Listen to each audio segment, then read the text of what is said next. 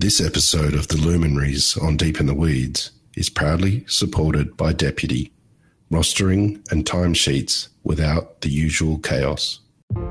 The overarching mission of St. Peter was to just make sure everybody had a wonderful dinner. That was it. Like, just make sure everybody has a great piece of fish. And I'd be lying to say that if I wasn't trying to not replicate, but just be as similar in standards of what Fish Face was.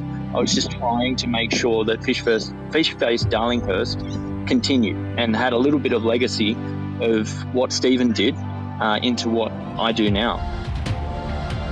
This is The Luminaries on the Deep in the Weeds podcast. I'm Anthony Huckstep.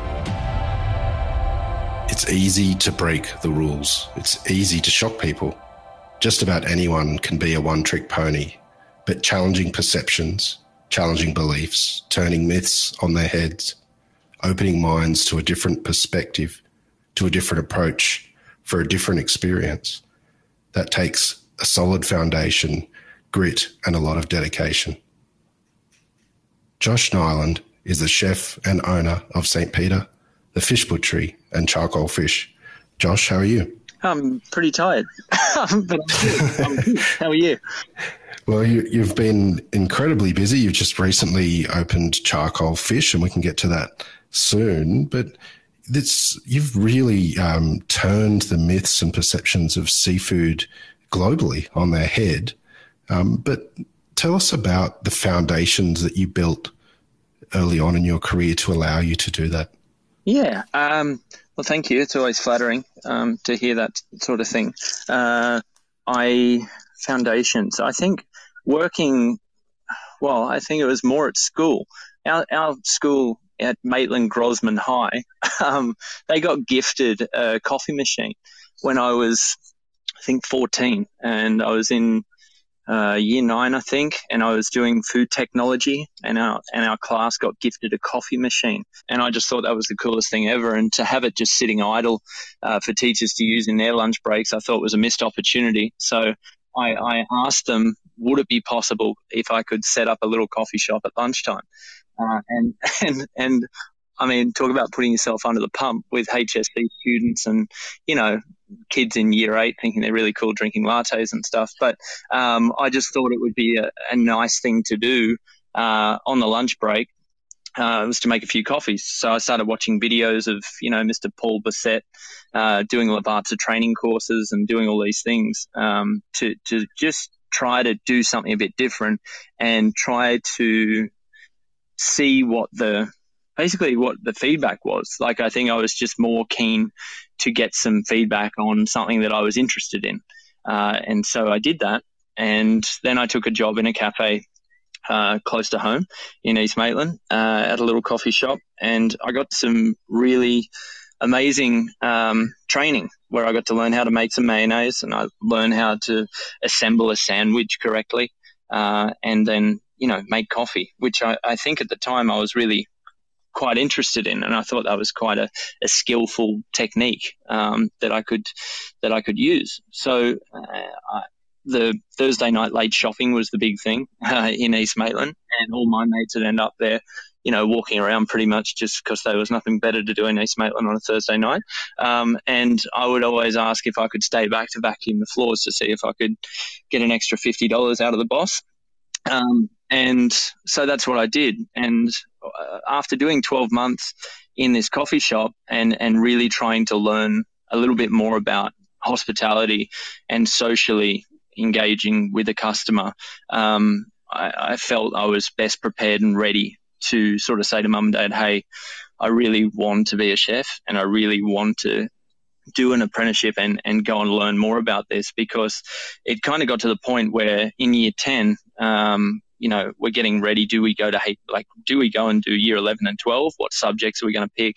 All of those things. And my mates had all kind of selected what they were going to do. And I was just wondering how many hospitality or food technology classes I could get my hands on. So I just said to mum and dad, I said, look, I really love school and I feel I'm okay at it. I enjoy English. I enjoy science. I enjoy all my work at school, but I wish there was, 15 lessons of hospitality. Can I do this apprenticeship?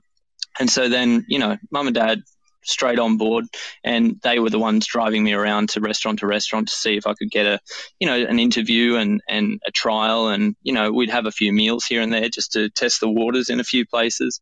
And then I ended up settling on a restaurant in Newcastle, which is the Brewery restaurant, which no longer is there.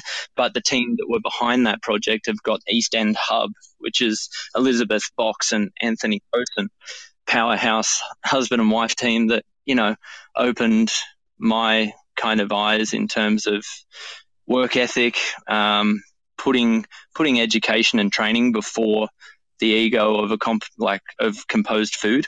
You know what I mean? Like there was this real deep rooted desire to educate a young team. I mean, I think I was one of 3 or 4 apprentices that they had in their team, which was just extraordinary. I know many restaurants have apprentices, but it just seems like such a commitment and a big amount of energy that's gone into the training of these people. And so Anthony took me under his wing, and he was always reading the newest cookbook, and he was always watching the newest, Ramsay show. And, he was always trying to show me a better way of doing things. But also there were some hard lessons in there as well. Naturally a challenging environment for any first year, because there was aspirations of being the best at that time. But I think the best thing that I got out of working in Newcastle was, obviously I was half an hour from home, and I managed to pick up my hours very quickly to get my red peas. So few L plate trips with mum back and forth, eventually then getting my license and getting more confident in my work. Basically, after 12 months or 18 months that I was there, I decided that it was time to move to Sydney.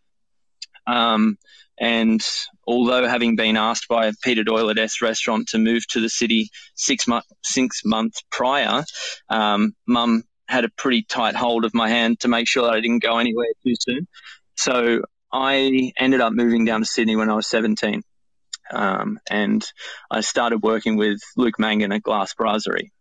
And yeah, that was kind of the beginning of the hospitality journey. And I think, the deep rooted reason I feel that I love food so much and why I love this industry so much is probably seeded from mum. And that's not to say that I was underneath a table, with mum making pasta by any means. It was always, flicking Latina fresh out of the packet. But it was this kind of, when I was sick, when I was younger, when I was 8 and I was getting chemotherapy, twice a week, after that, coming back from the half an hour trip to Newcastle to go to the John Hunter Hospital and then half an hour home, before I went back to school, mum would cook me a hot lunch or a cold lunch, whatever, but majoritively it was always a hot lunch. You'd have a pie that she'd make, or, just something simple, and then make sure you sit down, you'd eat your lunch, get changed, get ready, and then go back to school. So yes, it was hugely disruptive to be away from school for a couple of hours each kind of couple of days from school. But for mum to be able to stop, be present, slow down, cook me lunch, and then send me back off to school and then carry on with her day, I think that was just one of the most generous acts of hospitality and motherhood. And just, it was such a kind thing to do. And I know that goes without saying because it's your mum, right? But I think that you just look like, we've got 3 kids now, and you look at how fleeting the days are and how intense they are and how much, how much work you have to do in a day. But then for that to all just get big handbrake pulled up on it, and let's just sit down and have some lunch together, and then we can go back into it. And I think for that reason, I've always enjoyed the gesture of feeding someone and looking at, some kind of emotion displayed, be it positive or negative, on the back of something that you've given them. I think that's a really powerful thing. That childhood illness that you had, what sort of impact did that have on you? Is that the backbone of the drive that you have? Did it make you grow up quicker? What sort of impact did it have? Yeah, I think it, Well, it's a tricky one because it was a lot to take on board. Like, you get told, your son may die, and you hear that get said to your parents. And now in hindsight, looking back at that, for them to have kept it together as well as they did, I think is a credit to them. And we don't really talk about it too much post everything happening, because it was a fairly intense time in our lives. But I do believe that it definitely gave me, a sense of purpose and motivation, and that life is all very it can be very fleeting, and that you need to take your opportunities when they come. And I wouldn't say that it motivates me by any means, but I think it's just the rocket pack on your back, where you're just like, if you want something, then you go after it and you get it. And if you can't get it, then like, what do you have to do that? Like, how do I articulate this? I think it's more writing down your thoughts as frequently as you can, so that if something's not quite right, then you can actually articulate them on paper and then get about sorting it out afterwards. And that's something that I've always continued to do, whether it's manually writing it down, because I do enjoy the art of putting pen to paper, or if it's just putting things into your mobile phone. But I do keep track of things that I want to be intentional with and that I do want to prioritize. Give us a sense of the young Josh Niland that came to Sydney when he was 17 and you worked in some incredible restaurants as you built your career. What was the young Josh Niland like, and do you have any stories of that time? I think I was relatively arrogant, and thought that, I was coming to the big smokes to really kind of step it up a notch and get stuck into it. Having, I wouldn't by any means say that I conquered Newcastle. It was just a beginning where a lot of people were around you, not pumping you up by any means, but definitely giving you the good structured, backbone of your technique and skill that you needed to go into Sydney. Because I remember having a conversation with my chef Anthony and saying, all right, I'm going to go to Sydney. And he's like, oh, all right, well, here's all the things that you don't know how to do and that I don't think you're as good at as you think you are. So there was a real clear, let's hone in on these areas before you head off. And that was very, very helpful. But I remember just being in awe of the whole Sydney dining scene. I mean, before even taking a job with Luke, I think my first, big fancy dining experience was at Aria.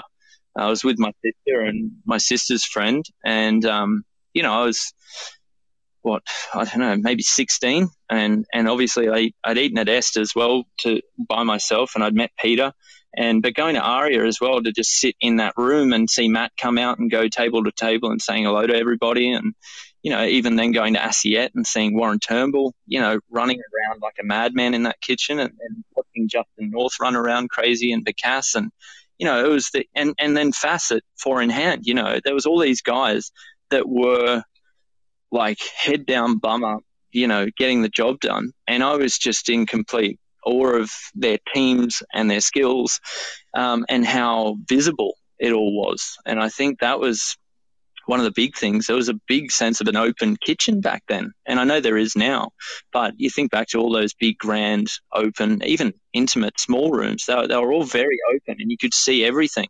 and you could see what kind of pace you were walking into, and what the expectations were on a young chef in that team. So to get the job at Glass was incredible, and I was put onto pastry straight away.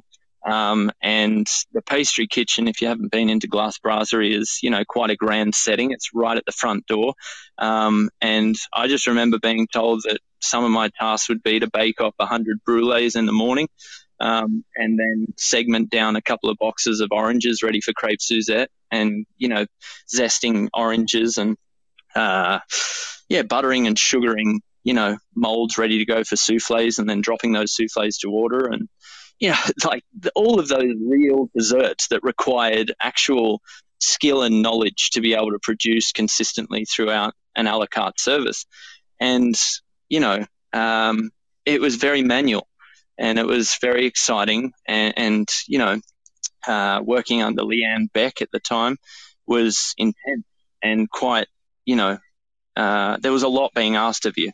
But Joe Pavlovich commanded the respect of that whole kitchen, and it was reciprocated. We all just watched Joe in awe of how he could lead a brigade of some 22, 23 cooks and get through 350 covers like it was nothing. It was, I still think back, and watching Joe pick up 16 dockets across his hands and then just scream at us all, basically, in terms of what he needed. And to watch Marjan Alguera, MJ, on the meat section, squeezing and poking and prodding about, 24 steaks at one time, categorizing his rares away from his medium rares, away from his medium wells and his mediums. And, it was insane. There was no kind of cryovac pouches of here's the 25 rare bags that I set before service. It was manually done to order, and the garlic and the thyme thrown into the pan to baste over the top of the steak. Everything was manual, and everything was, of the highest standard. And those kinds of things were just so critical in my learning. But to answer your question, which I haven't done yet, what was I like? I think I was learning meat and chicken and fish and all these things at TAFE at Ultimo College. And I was kind of just like, wow, I wish I could do that at my work. Kind of, frustrated that I'm on pastry. And I felt at the time, I was like, well, they've just forgotten about me. I'm just a soldier. I'm a cog in the works. And I'm just turning up, and I'm doing my brulees, and so it's easy to think back in hindsight and go, well, that was all wonderful education. And that's something that, I'll always be glad that I did. But at the time, you're just like, well, I'd kind of like to be, MJ, kind of squeezing steak, because that makes me a real chef, right? And so I ended up doing a trial at Restaurant Balzac with Matt Kemp. And this was about 6 months after being into Sydney. And I went to Balzac, and I was just like, wow, this is incredible. Matt's here. His wife's on the floor. The brigade's full of these guys that all just look like they just haven't slept in weeks. It's just hardcore, intense, backs to the wall, but everybody was just running, and they wanted to be the best. And I just thought it was the coolest thing ever. And I got shown all the right things on my trial, and I just thought, well, this is great. And so I went back to work the next day, and as I came through the front doors, I had Luke Mangan in the bar standing next to Joe Pavlovich, and they said, all right, take a seat. And I was like, oh, what's going on, fellas? And then they said, oh, how did Balzac go? And then at that point, I realized how small Sydney was and how much of an idiot I was. And I was embarrassed, and I was shocked. And, it was a big ego check that I thought that I was ready for something else when really I'd only just begun. And basically, Luke Mangan said to me in that moment, he said, Rome wasn't built in a day, and you've got to start at the bottom and you've got to work your way up. And I think it was then at that point where they realized, I think as much as I realized, that I really wanted to be as good as I could be. Like, I really wanted to get as much out of this experience as I could.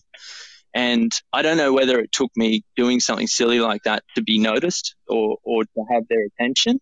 But then from that point, then they put me into the hot kitchen. I did the cold section, and then I did some garnish work as well. And then I got to do a bit of meat garnish. And so then there was but then I got pushed even harder, and I got to see more, and I gained a lot more from that experience. So, a little bit of a curly beginning. But I ended up doing, about close to 18 months at Glass Brasserie, and that was 18 months of 200-seat, hardcore bistro brasserie work, which I loved very much. You've worked with many incredible chefs like Peter Doyle and Steve Hodges, but your understanding of seafood is incredible. But when did you first start realizing or having an interest in seafood and realizing the opportunities? Well, again, it's very kind to say that. I mean, when you work for somebody like Stephen Hodges, and when you have Peter Doyle as a mentor, and somebody who has always had, a significantly strong, seafood based repertoire, it's easy like to really take a lot of inspiration from their cuisine, and to also be just in complete awe and admiration to how they work. I think Peter, obviously, with his beginnings at Reflection, and Cicada, and Celsius, and all these kind of, like, he had his own businesses, and there was a sense of like no waste, and being respectful to make sure that you use everything. There was no three hat budget where you could just purchase, and then disregard what goes in the bin. So there was a real sense of knowledge about what to do tomorrow when today's food is no longer today's. So there was a lot of good learning from that. But then working for Stephen, I've never met another fish chef with the kind of acumen for fish as Stephen. Like, to have the ability to have fish continue to arrive to the door without knowledge of what we're going to receive. We just basically said we want the best all the time. We don't have any bias over what species comes in, but we just want the best. So that would mean in a week, you would see upwards of 20 to 25 species of fish come through the door. And that was, I feel incredibly spoiled to have been 18 years old with being underneath Stephen's arm, basically being ushered through Australia's, waters, basically, and being told, no, don't steam that one. No, you have to pan fry that one. Don't poach that one. No, you have to do it, bake it like this. And, it was really intense black and white information that was just like, don't do that, do this. And it was just clear.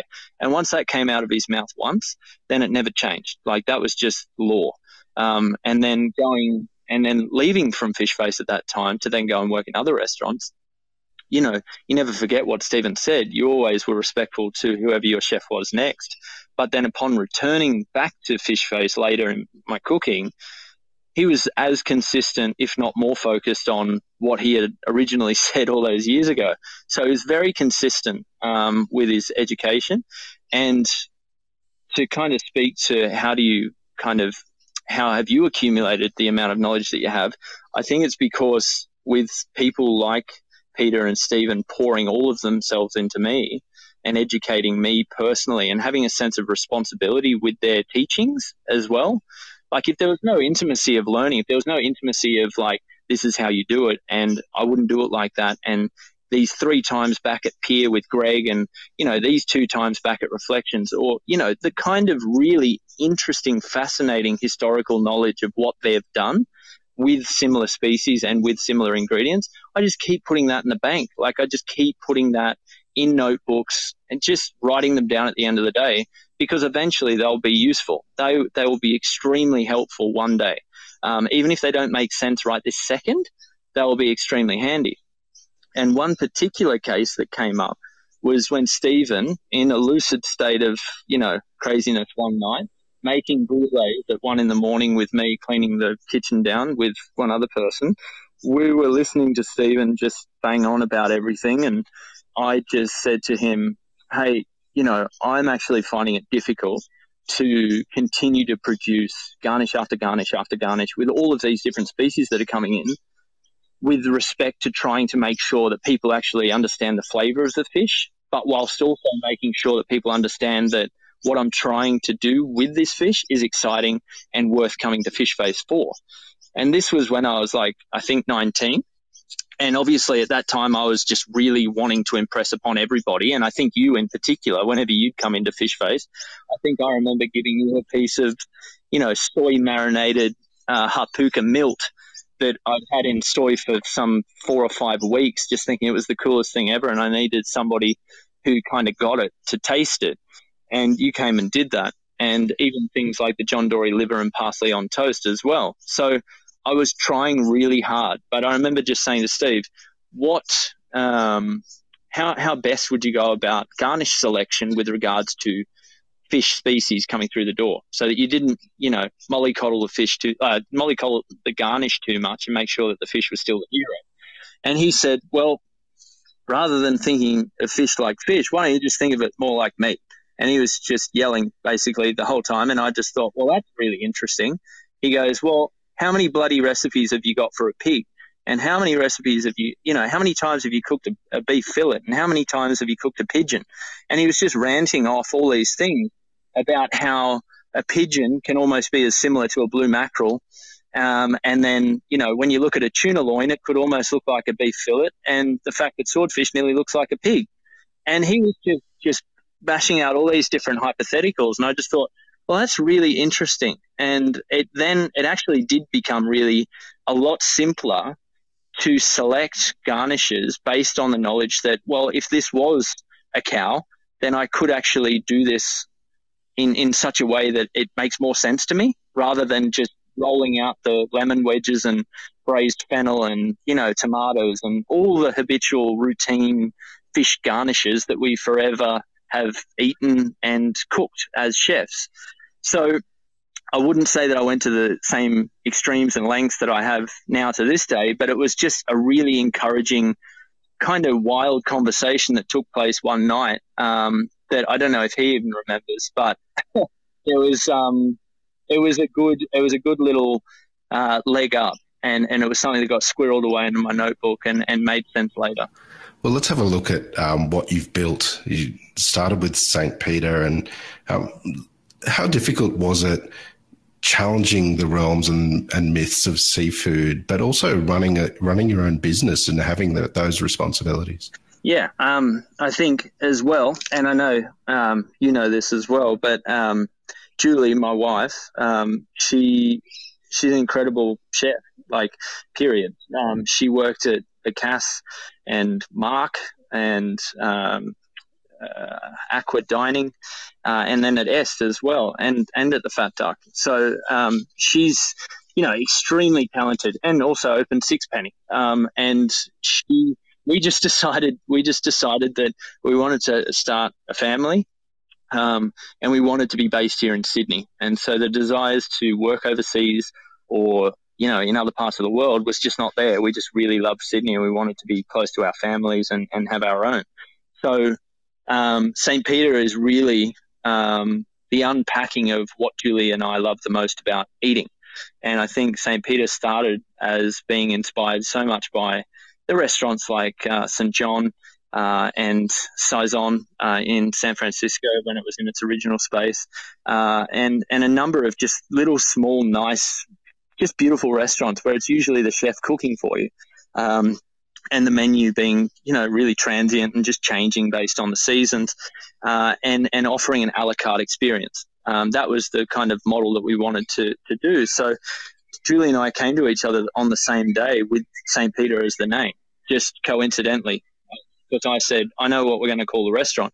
And she goes, oh, I thought of a name too. What did you think? I said, well, St. Peter. And then she's like, what? That's exactly what I was going to say.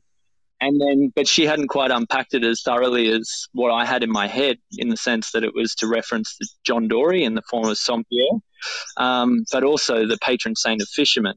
And the black spot that represents St. Peter is the spot of the John Dory where it got marked with the finger when it got taken out of the water. So there's a whole lot of reference points with regards to fish that is the name St. Peter, although a lot of people still come in and call me Peter. But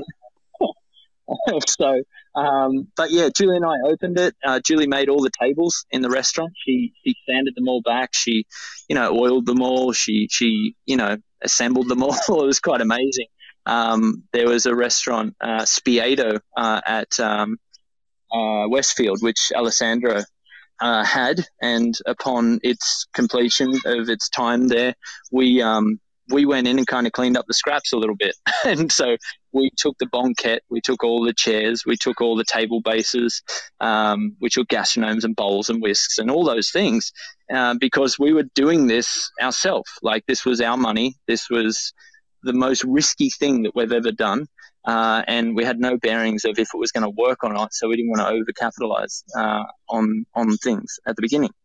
So we rounded all that up, and we'd found a great space which used to be Toco on Oxford Street, Paddington. And it's funny that, St. Peter used to be a sushi restaurant, sushi train. But we took down the 42 downlights and we stripped off the 8 inches of pleather and like Japanese trees that had been painted over the walls and stuff. We ripped everything out basically. And Julie drew so many different variations of what that restaurant would look like, based on how many seats can we get in there and how little of a kitchen can we give you, so that we can get as many people in there as we can, so that we don't, shoot ourselves in the foot. And, we opened basically, and we did so in a way that we felt confident that we could pay back the money that we'd spent. And I just remember, I know I've told this story before, but we spent $4,500 on fish on the first delivery, and that just scared the life out of me. And that was only fish, and then all the other things on top of that. And it was just Alana Sapwell, my other old chef that I had, Ollie Penmit, and myself in the kitchen. And then, day one of our adventure with St. Peter, we lost our restaurant manager. Things just didn't work out. And then we were restaurant managerless for a whole day of frantically trying to patch that hole. And then, like an angel, Wimmy Winkler appeared and said, I'll help you out for the weekend. And I just thought, well, that's great. We'll throw her in. And then Saturday morning, we opened for our first official service, and 10 a.m., you got Pat and Miffy out the front, and you've got, Terry booked in for dinner, and, all that stuff. Like, you've got the weight of the world on your shoulders, and also, the weight of money that you've spent that you haven't paid back yet, and all those sorts of things as well. But the priority, obviously, is to make sure that everybody gets it and everybody understands what you're trying to do, and also that the product's excellent. And so you just rely on just the scent of an oily rag, basically, to keep you going, because there's no drinking water, there's no eating food, there's no sleeping. You just go. And that's really, that's really hard. You look back on that and you think, wow, I don't know how we got through it, but you do. And, Wimmy stayed beyond the weekend, and just a couple of months ago, turned 5 years with us. So Wimmy's, still extremely, huge part of our operation that we have now.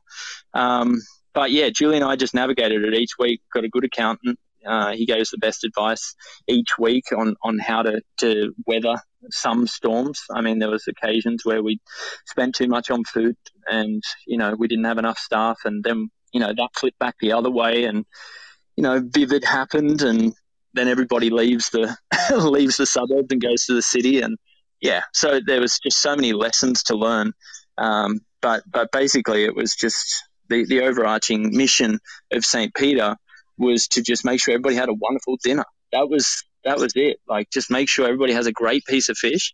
And I'd be lying to say that if I wasn't trying to not replicate, but just be as similar in standards of what Fish Face was. I was just trying to make sure that Fish Face Darlinghurst continued and had a little bit of legacy of what Stephen did into what I do now.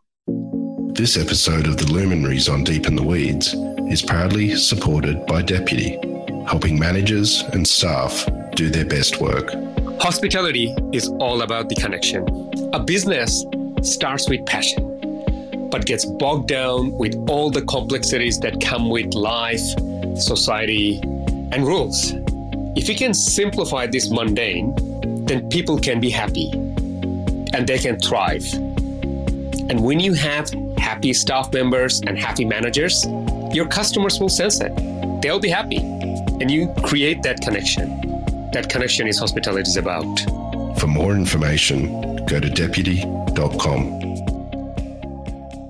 Was there a moment that you felt comfortable in your feet and you felt St. Peter was where you wanted it to be, and you then had the confidence to really branch out and do what you've done now? Not at all. I mean, still no.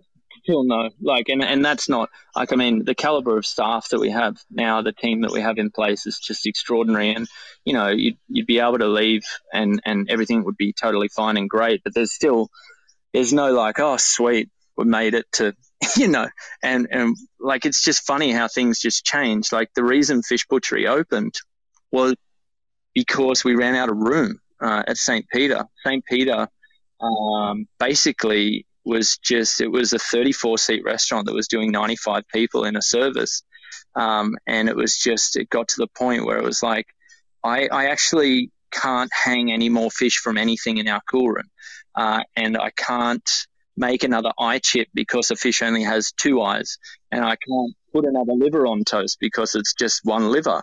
And so the expectations of having a St. Peter experience was becoming a burden somewhat. Like, I couldn't produce the menu that I wanted to give people or what was being expected of St. Peter to give to people. I mean, the New York Times wrote about us and said about it's the place to get, you know, an extremely creative experience with fish and, you know, such high standards and all that sort of stuff. And that was like, you know, that was extremely flattering and wonderful. But 6 months after that, then we had to open Fish Butchery because we just couldn't manage what was happening. So we opened Fish Butchery 10 doors up in a hair salon. And, you know, coincidentally, it was 20 years prior, it was a cafe. So it still had grease trap and it still had exhaust and things there.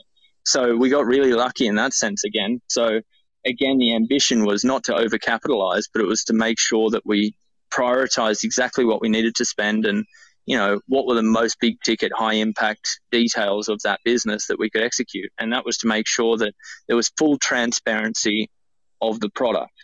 So to take inspiration from Loon in Melbourne and the croissant making system that they have in place at their, you know, at their big shop, it was to put a big piece of marble in the middle of the room, put a glass box on the end of it, and then anything that came in that day would be very well manicured and placed into that little glass cube at the end in a singular form.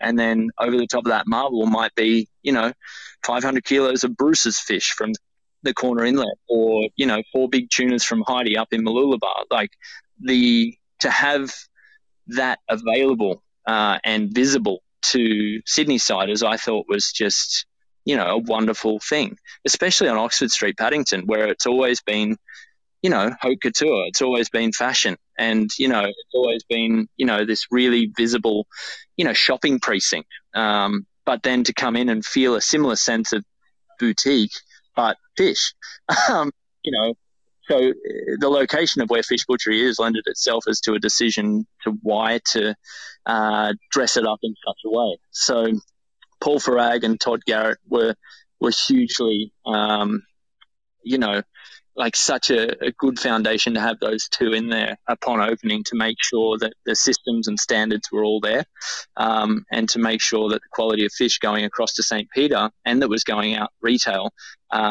was of the highest standard. So, yeah, Fish Butchery exists because St. Peter ran out of room, and St. Peter needed a supplier that was producing the work that was in my head.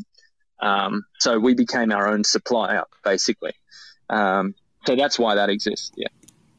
St. Peter is very different to what it originally began as, in the sense of the experience that you have when you walk in the restaurant. COVID's changed many things for many people. What sort of impact has it had on what you do at St. Peter and the Fish Butchery? Yeah. I mean, COVID's been a hugely damaging experience for so many people, and I would never have wished for this to happen ever. And I mean, I find myself in a somewhat fortunate position where we've been able to continue producing our work, and we've been able to continue to engage with our guests and make sure that we, you know, keep working hard through all of this and making sure that we keep our staff employed. That's been a real priority. But to have written the whole fish cookbook and then gone up to Brisbane to Good Food Guide and then losing the chef's hat, which was all extremely important at that time. I, you know, sitting in that room up in Brisbane was embarrassing and disappointing. and frustrating and all of those things, because it's a real big kind of, I'd be like, I mean, it's the kind of thing, do you talk about this or don't you? And it's like, it's so, like, you wear it so heavy. I mean, you go through January, February, March, April, May, June, July, and you don't want to not be there ever. Like, you want to be on every single service, so much so that you're belittling, the abilities of the staff that you have. And yeah, for the handful of services that I found myself absent during that time, then naturally, people come through. And I look back at that and think, well, if the standards were better or the systems were better or, all of that upkeep was better, then, would have been a better result. But I was just, it was a good wake-up call at that time. And I had written the whole fish, and 2 days later, after being up in Brisbane, then I got to go overseas and travel with the book, and got to see lots of different things and have some good experiences. And then coming back, it was a real kind of head down, bum up mentality, where it's let's do the best we can. Let's make the food exactly how we want to make it. And then getting to, I think, 2 weeks before we all got locked down last year, we got reviewed again, and I was really happy with what we did. The photos got taken, and then the weekend that we all got shut down, the Tuesday after was meant to be, good food in the paper. And I think at that time it was like, I was really disappointed, because I wanted something to remunerate the staff with for such a huge amount of effort and attention going in at a time when we all wanted to prove that we were kind of better than what had been said. And I don't know, there was a lot of it was a flattening experience to get locked down, obviously, because we were scared and we didn't really know what to do. But then I just kind of went into the mode of Mr. Niland at home, and I just, it was almost like starting again. You work, sleep, work, repeat. And I think COVID for me personally was the best thing for me personally to happen, because it allowed me time to spend with the kids. It allowed me more time to spend with Julie. It allowed me more time to think, well, am I really happy professionally? Like, am I happy with what we're turning out? Is the direction of the restaurant the way that I want it to be? And yeah, we made some big decisions. We said, all right, well, let's tidy up the kitchen upstairs. Let's really make that more of a workable space, because that's always been difficult. So St. Peter had its own prep kitchen upstairs. And then what's the restaurant that we really want to have? And I remember talking to you about it. I said, it's going to be a hybrid of Swan Oyster Depot meets St. John meets Angler meets Saison, all those things that, I like about a restaurant. And we just said, we're just going to put 16 seats along the front of it. And where I suppose at times I've felt challenged about passing on information or details of the menu, I've been always challenged as to how to continue to pass on the kind of really granular details of the menu to our front of house team, because we change it every day. And I think that's part of what's special about St. Peter, at least it is for me. But having the knowledge to then pass on and to be passed on to the guest, I think was just somewhere that we always lacked. And to open it up so that the chefs and the front of house team could work together and speak to the work that we'd done and the products that we were serving over the counter some 1.5 meters away. Like, that was so exciting for us. And St. Peter really found a bit of a new life, and more joy and just more happiness. Like, I was far happier and prouder of the product, and the room had grown up. And I know Julie and I speak for Julie as well. Like, we was amazed at how beautiful the room could become with more attention. And that was a really good thing to happen. And we had a really good some 10 or 12 months before them being locked down again. But the lockdown this second time is actually it's almost just like rolling through. And I mean, I can't speak to the 300 days now that Melbourne have had, but for Sydney to have had such a good run for a full year and then go back into it, like, I felt better this time. Like, I felt, the team was ready for it because it was a similar team to the one that we closed with last time. Yeah, that was, yeah. And then the second lockdown brought about the thinking of charcoal fish, because again, I found myself having nights off. Like, you leave work at 4:30, 5 o'clock in the afternoon after sending out your Mr. Niland at home products, to then go home early, and then you cook dinner and you put the kids to bed and you do all those wonderful, nice things that are normal. And then you kind of get sick of cooking at home, and then you're like, all right, well, let's go and get Charlie's. Let's go get the charcoal chicken around the corner, just because that's a really easy dinner. And I'm like, wow, this is an amazing, easy, accessible model that's such a pleasure to use. And it's not junk food, it's not health food, it's just dinner. And I just thought that's so necessary and so what's needed with fish. There is no ease of access to just nice, easy, beautiful grilled fish. And that was, it then just became like every day to Julia, I'm like, we need to find this site. We need to find this site. And it was just unrelenting.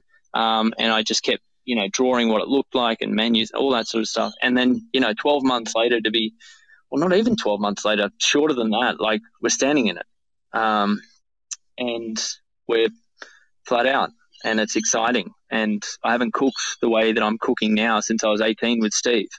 And, it's a really nice feeling to see people, a new generation of young people coming in with their families and having a great fish and chips or having a great grilled piece of fish. I think that's a wonderful thing.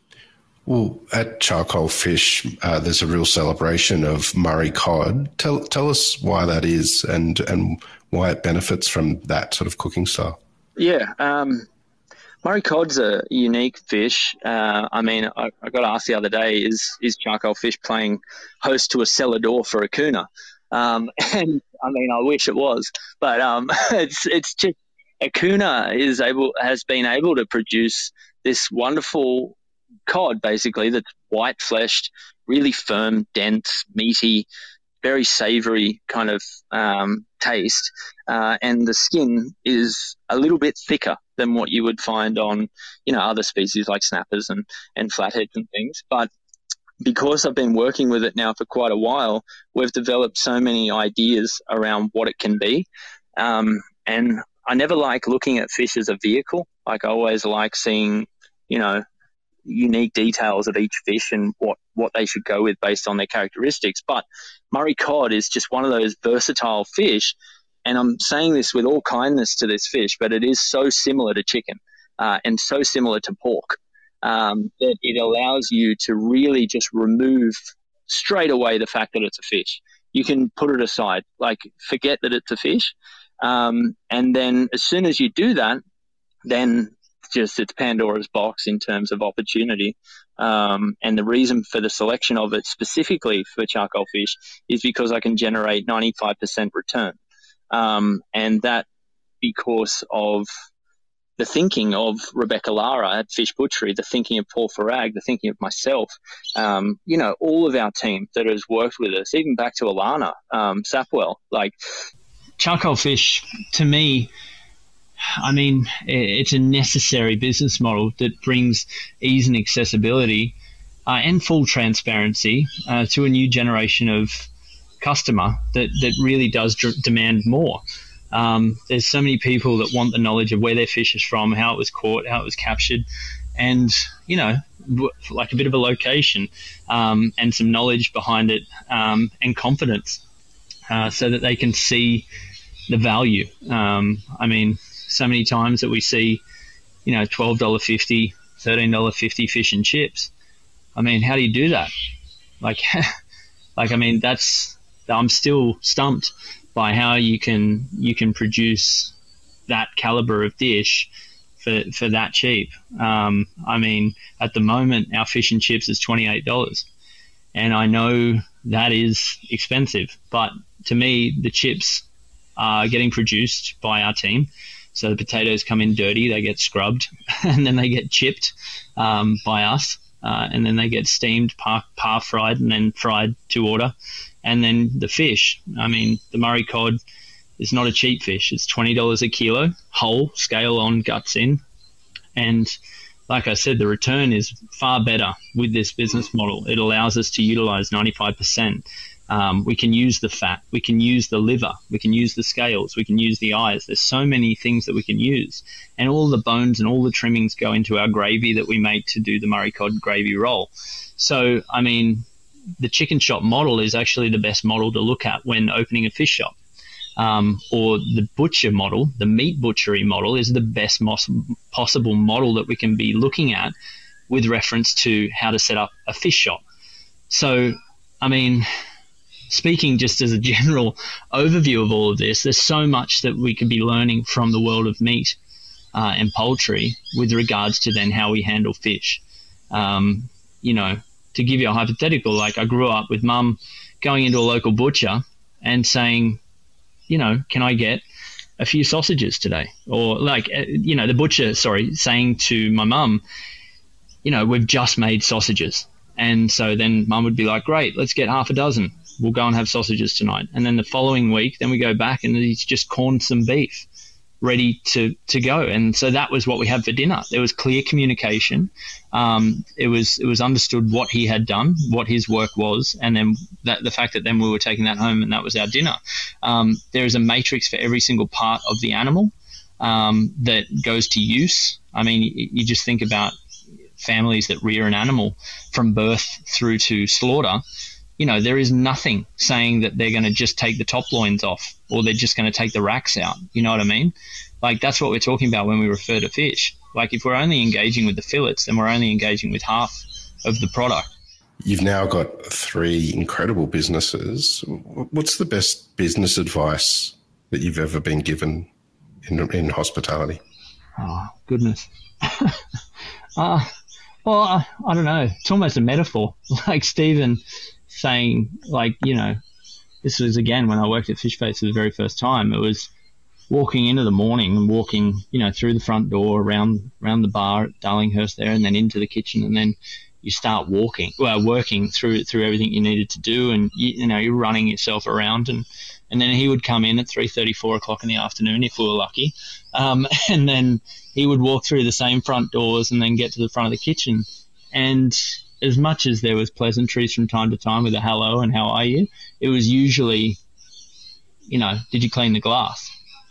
And it's like, what do you mean? And he said, well, look at the glass, it's filthy. Like, did you clean the glass? I said, well, no, I thought, you know, the front of house was coming in. That's, you know, that's what they're going to do. And without, you know, ranting off the expletives that come along with that, then it should have been done. And I mean, I think that kind of sense of responsibility that, you know, even though it's not your personal business, details matter, like so many details that aren't seen.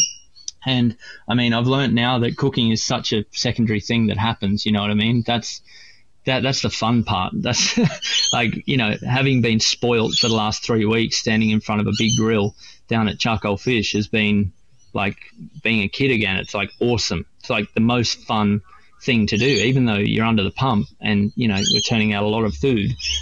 That's really fun. And so much so that it almost feels lazy, that I'm not actually doing the real work, where, you know, the work of leading and mentoring and all those things and the details of our other businesses need to be seen, you know what I mean? And I need to be able to go and do those things. But I think it's an interesting time that you've called because, you know, we're at this point right now where we're like, wow, we've got 3 shops now.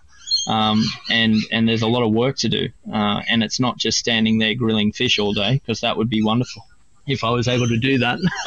But, yeah, I think Stephen's message was just, you know, the little details matter and just to make sure that nothing goes unseen. You need to be on top of everything. And that's from a financial point of view through to leadership and how you retain and maintain standards and look after your people. I mean, Julie and I have made some quite huge decisions in the last week alone, or even in the last 2 days, about the forward planning and thinking around the businesses and how we're best going to approach summer. I was never expecting charcoal fish to be received the way that it has. It's been really, wonderful and exciting. But I feel that's indicative of how Sydney is going to return to its dining scene. Like Neil put it a couple of weeks ago, he said there's going to be a stampede. And I believe that, like, the depravity of not having the joy of a meal has just got to the point where we're all just busting at the seams to get out and celebrate, food and social, the joys of life, basically. So we're seeing a bit of that at the moment at Charcoal Fish. It's been that goosebump kind of moment, seeing people really excited again and genuine enthusiasm for something new. St. Peter started when you and Julie wanted to start a family and stay in Sydney and build your own business, and now you have 3 establishments. What are you most proud of over this time? I'm proud of Julie, and I'm proud of her resilience and ability to, work so hard, and all the work that she does is so unseen. I kind of get to take the cream on top. Like, I get the cream on top and the cherry. But then she's the one who does such a large amount of our work, making sure that our business, is maintained, and just the maintenance and the upkeep of any business is extraordinary. Not often seen as glamorous parts of the work, but to have been a chef, to then, now owning and operating a restaurant and being a mum and, all of those things, to be able to, transition through that as easily and intelligently as I've ever seen. She's extraordinary. So I think I'm most proud of our resilience as a friendship and as a partnership. I think that's what I'm most proud of, because,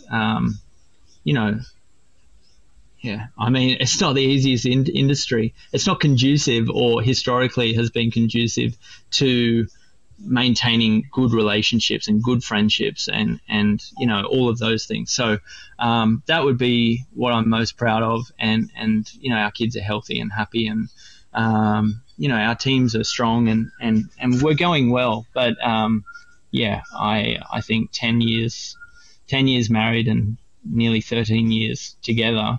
I'm really proud of that. Well, Josh, what you both have achieved is so extraordinary, and I know there's so much more to come as well. We've loved having you on the Luminaries on Deep in the Weeds today to hear your story. Please keep in touch, and we'll catch up again soon.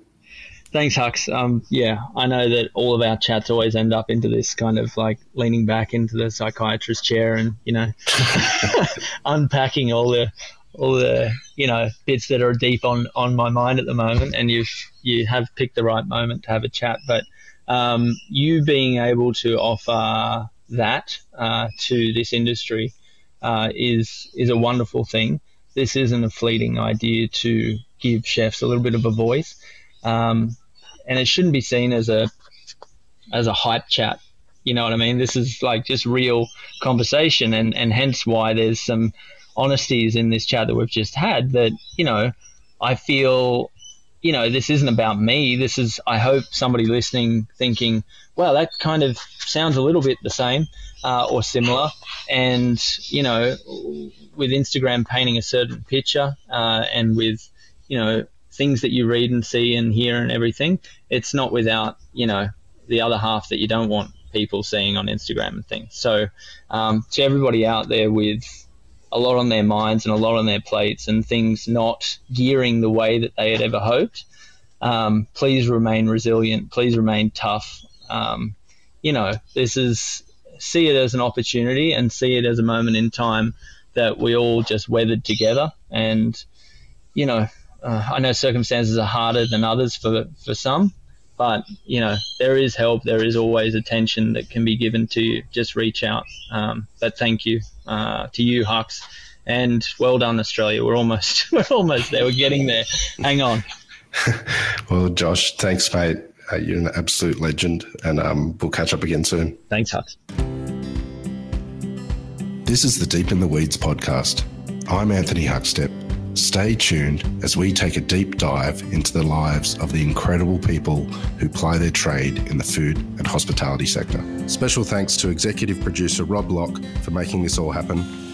Follow us on Instagram at Deep in the Weeds Podcast, or email us at podcast@deepintheweeds.com.au. Stay safe and be well.